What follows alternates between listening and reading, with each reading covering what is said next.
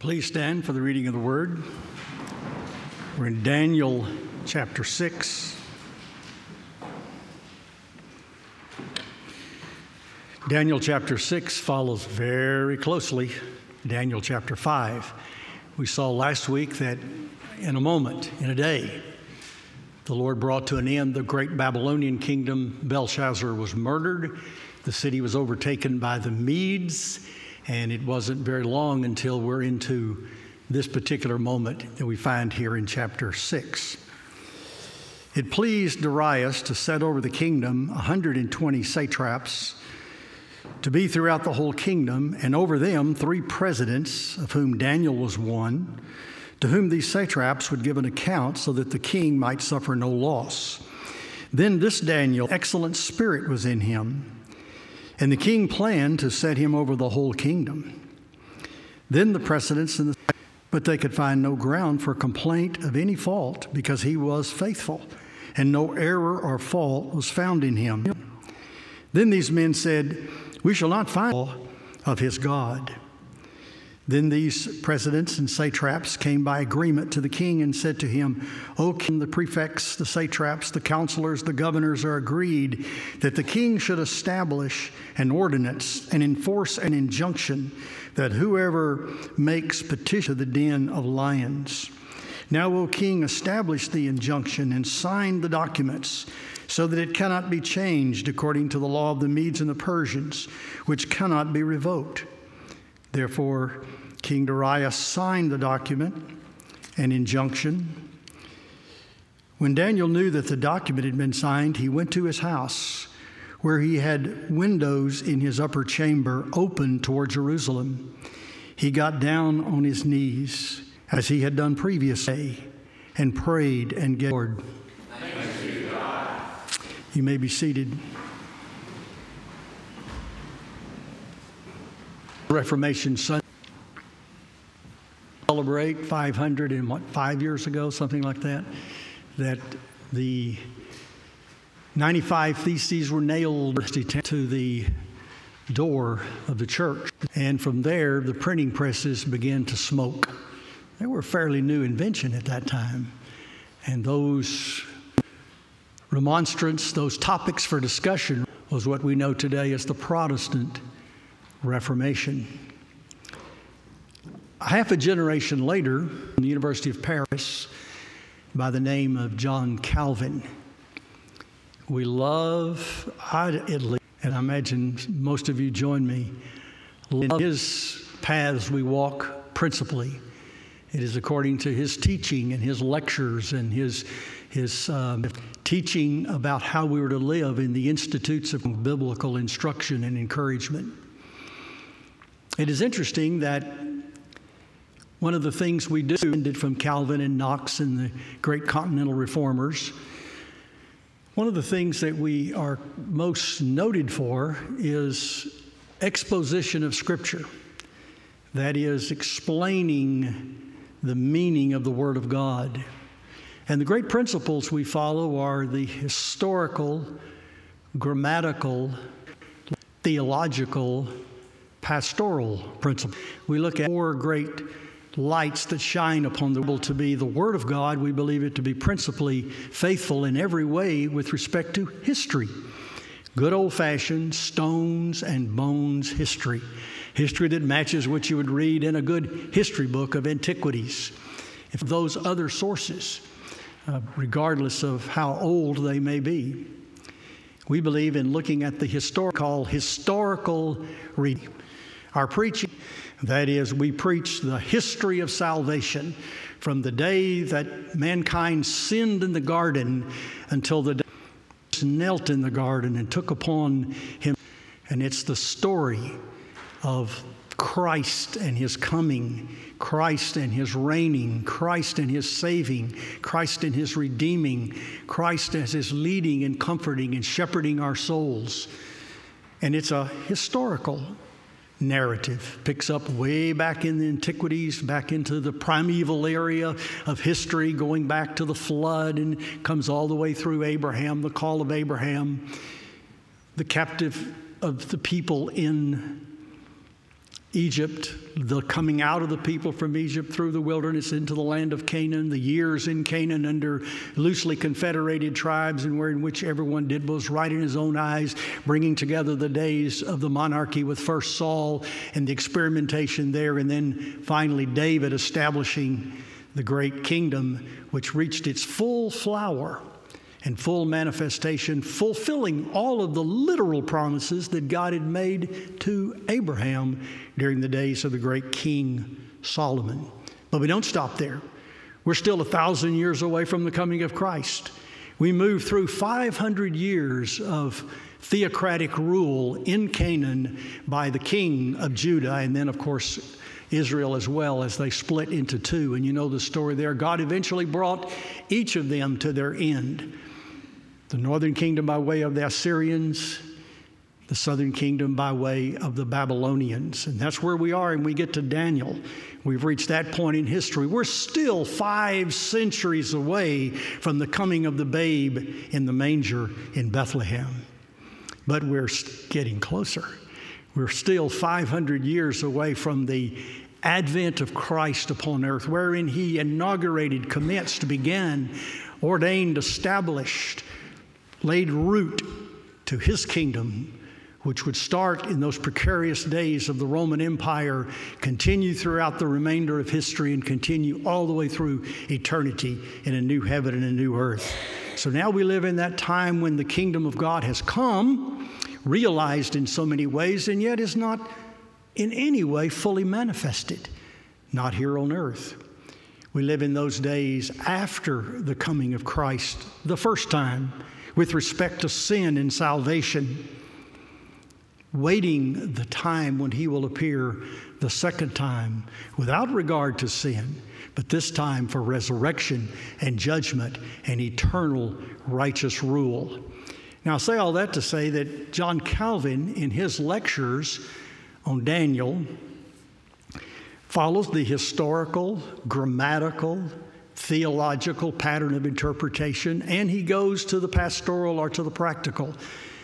And one of the things that Calvin does, which he doesn't do in every instance, but he does in the case of Daniel, is he stops for a moment and puts the spotlight upon the man Daniel, the character of Daniel, not just the great historic flow of the visions and the empires and all the things we've talked about, things to come and all of that, but just to stop and isolate upon the man Daniel.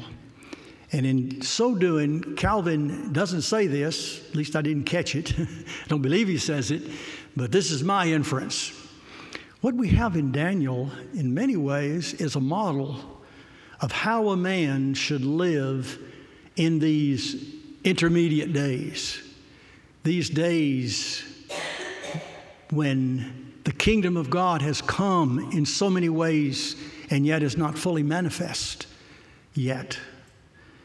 Those days in which a believer in the one true God lives his entire life, for all practical purposes, from an alien culture, land, the temple, the priesthood, everything, even the organized prophetic ministry remained, for the most part, back in the land of Israel.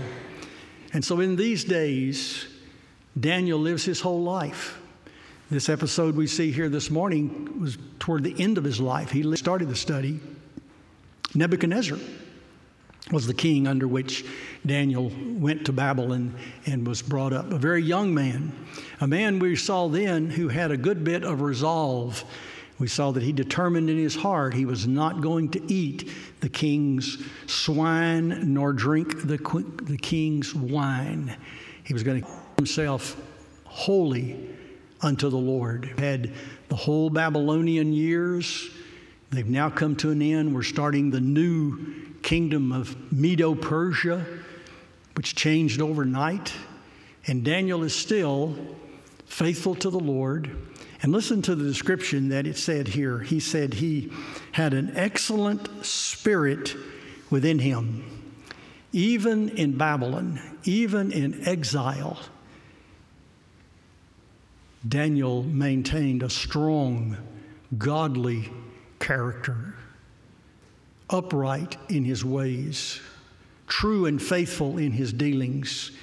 he was not only added to that spirit of prophecy that had been given him, which he had exercised for the kings, Nebuchadnezzar and Belshazzar, words and words of judgment, fearful and faithful to do that, but he also evidently was a superb administrator. He knew how to coordinate the efforts of others.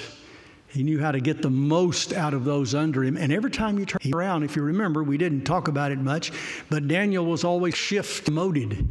He was put into a better place. And this happened in Babylon, the city of Babylon here at this time, with the tragic, quick death of Belshazzar, and the Medes coming in and taking the city almost without any problem, and then sort of holding place for a few short years until the derivative and descendant families of the Medes, the Persians, would take over under Cyrus, and then we would have eventually, we'll get to the story one day maybe, the people will be allowed and promoted in a return back to Jerusalem. But we're not there yet. We're still in Babylon. We're still now in the same town, but it's been taken over by an entire new regime. And as so often happens in the ancient world, the slaughter of certain people was imperative in the transition. Our transitions of government in this country have not come to that yet, but it seems like that was a pretty incredible thing that you would see. But you would also notice that there were also places where it was a good bit of continuity. The ancient potentates had enough sense to know you don't tear up society all at one time overnight, that there has to be transitional and there has to be gradual development. And those who were seen to be competent, those who were seen to be capable, those who seemed to have a loyalty to their work and to their job and to the welfare of their people rather than to a particular crown, received special notice. And you remember Belshazzar had promised Daniel to interpret the handwriting on the wall, which Daniel did, and apparently he was rewarded with that. He didn't get to enjoy it too much because it only lasted just a day or two. But when the new conquerors came in, they recognized this quality person that they had. Not only was he a third in his government, but King Darius began overseers. Bear in mind, Daniel is an alien. He's a foreigner. He's not native to this part of the world, but he is Judea. He's an outstanding capability. That might be a lesson to us. Regardless of what's going on in the world, who's in charge, regardless of pagan culture, regardless of the difficulty and the struggle, we still need to be productive. We still need to be fruitful. We need to be functional in the culture in which we exist to do something that is honest, upright ways, the way God finances His kingdom. It is productive Christians that have the money and have the resources to support the work of God. And God's people are expected. In the case of Daniel, he excelled at being extremely valuable to his employer and extremely faithful to his constituency. And because of that, he was excellent. An excellent spirit was in him.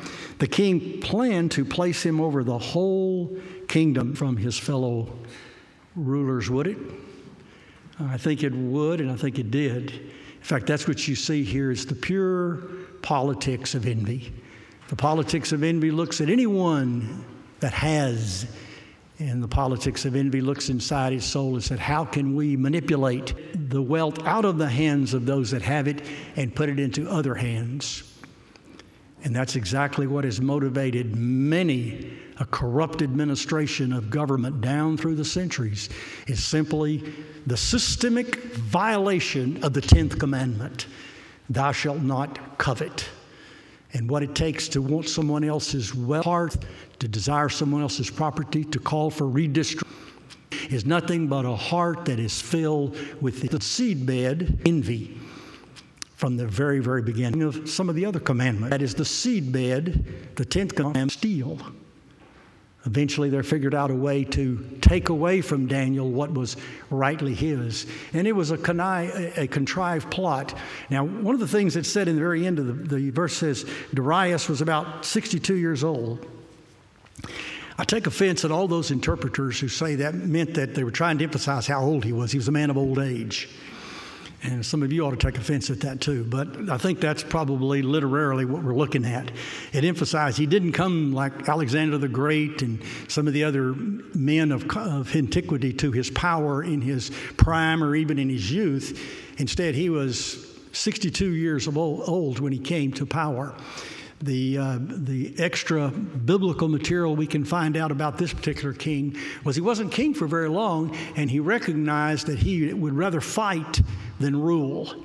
He was a warrior king, and when he got something, he knew somebody else could take care of it better than he could. So he recognized that in Daniel, that Daniel was potentially that man, that number one, that prime minister. He could be Joseph to Pharaoh. He could be in that role and in that category for the king. And so he had his eye on Daniel for that role, about who's next in line to be the number one of the leaders of the kingdom. Well, this vicious plot to get rid of Daniel, literally to find a way to have him not just taken out of office, but banished, or even who knew they would never find Daniel, said, "We shall not find any ground." Daniel was squared away in every area. There were no weaknesses in his game. He was solid, good, and competent in what he did as an administrator. They couldn't find any fault there. In fact, when they investigated, they probably found he was superior than they were. But they thought there's one place where where Daniel has of the king with respect to Daniel's religion.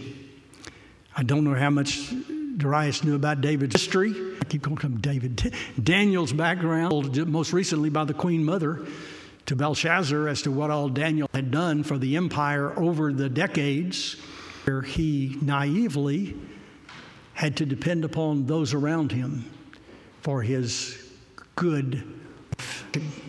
And unfortunately, those around him, 55, that talks about how personal enemies are out to get you. Some of us have experienced that. They may take the form of flesh and bone. They may be spiritual, but they're enemies of your soul. And they are seeking to trip you up. Job, he was going to get Job in trouble with God. And that's what was going to happen here. They were going to get Daniel in trouble to bring king. So the plot is it thickens. Eminent good sense during the transition of government. For a 30-day period, only 30 days, we would have the king's word, the king's edict being supreme, authority beside the king. The king liked this. This was a good program to foster loyalty and to begin his kingdom off on a pretty good foot. And he bought it.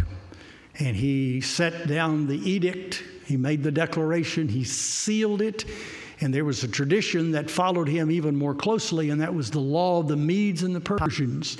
In the ancient world, law is law, but sometimes law, if you have inscripturated law that is documented, you have a constitution, you have something everyone can point to and say, this is the path, walk ye in it. And it's 30-day prohibition against any prayers or any adulation or any loyalty to any other supreme. So now Daniel is going to come afoul of it, and this is how he is. He's going to do as our title says, he's going to do as he had patterned. By the way, that passage, Psalm 55 that I mentioned, there is and the problems against a personal enemy, and David is praying the prayer for deliverance and knowing how to deal in personal relationships. There's a little verse right in the middle. In the morning, in the evening, and at noon. The psalmist. That was the pattern that Daniel had adopted of his home. No doubt a very nice home in Babylon. He had the upper room up there and windows in it which were wide but toward Jerusalem. And as he would come morning, noon, and night, he would have what we call private worship. He would pray before his God. And they said that he did this as a routine. He did this as part of his training. Maybe that was the reason Daniel was so effective. Divine guidance, so efficient and competent and uprightly. He had divine guidance in his soul. And some of these guys knew it, and they knew if they could catch Daniel praying to some other god, some other divine authority other than the king, they could entrap him, and he would be guilty of the violating of this edict, and he would be thrown to the lions. This is precisely what happened. But let me point out as I close a couple of things about Daniel. Number one, he never tried to hide it. Here he is in a strange land. He's an exile. He's in a foreign world. And public witness to his home or in the nearby God. Anybody that wanted in his posture before the Lord in prayer. He had made a regular habit of seeking the Lord thrice daily. The morning and the evening sacrifice were well established in ancient Jerusalem. Those were times of prayer. But that noon hour was more of a siesta. Daniel turned it into a prayer time. And he said he worshiped the Lord. He bowed down before the Lord and worshiped the Lord in a sincere, personal, private worship ceremony.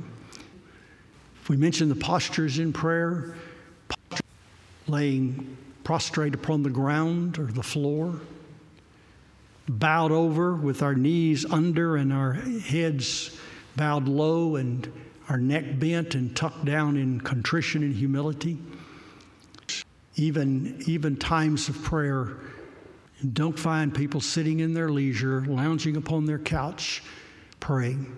Now, Ron, you're going to be a stickler about that? I understand. I've spent a lot of time driving and praying. But the Lord wants to hear from His people. The Lord stands ready to bless. The Lord can shape and mold our character as Christians devoted to Him, publicly witnessing to His lost and a crooked, perverse generation. I think the Lord calls us to that personal. Let the King, let the Lord providentially allows, but let's stay right before our Lord. Windows open, arms open, heads bowed before the Lord in worship and in quiet devotion to Him. You never know, the Lord may work a miracle on your behalf in the near future. Call upon Him thusly.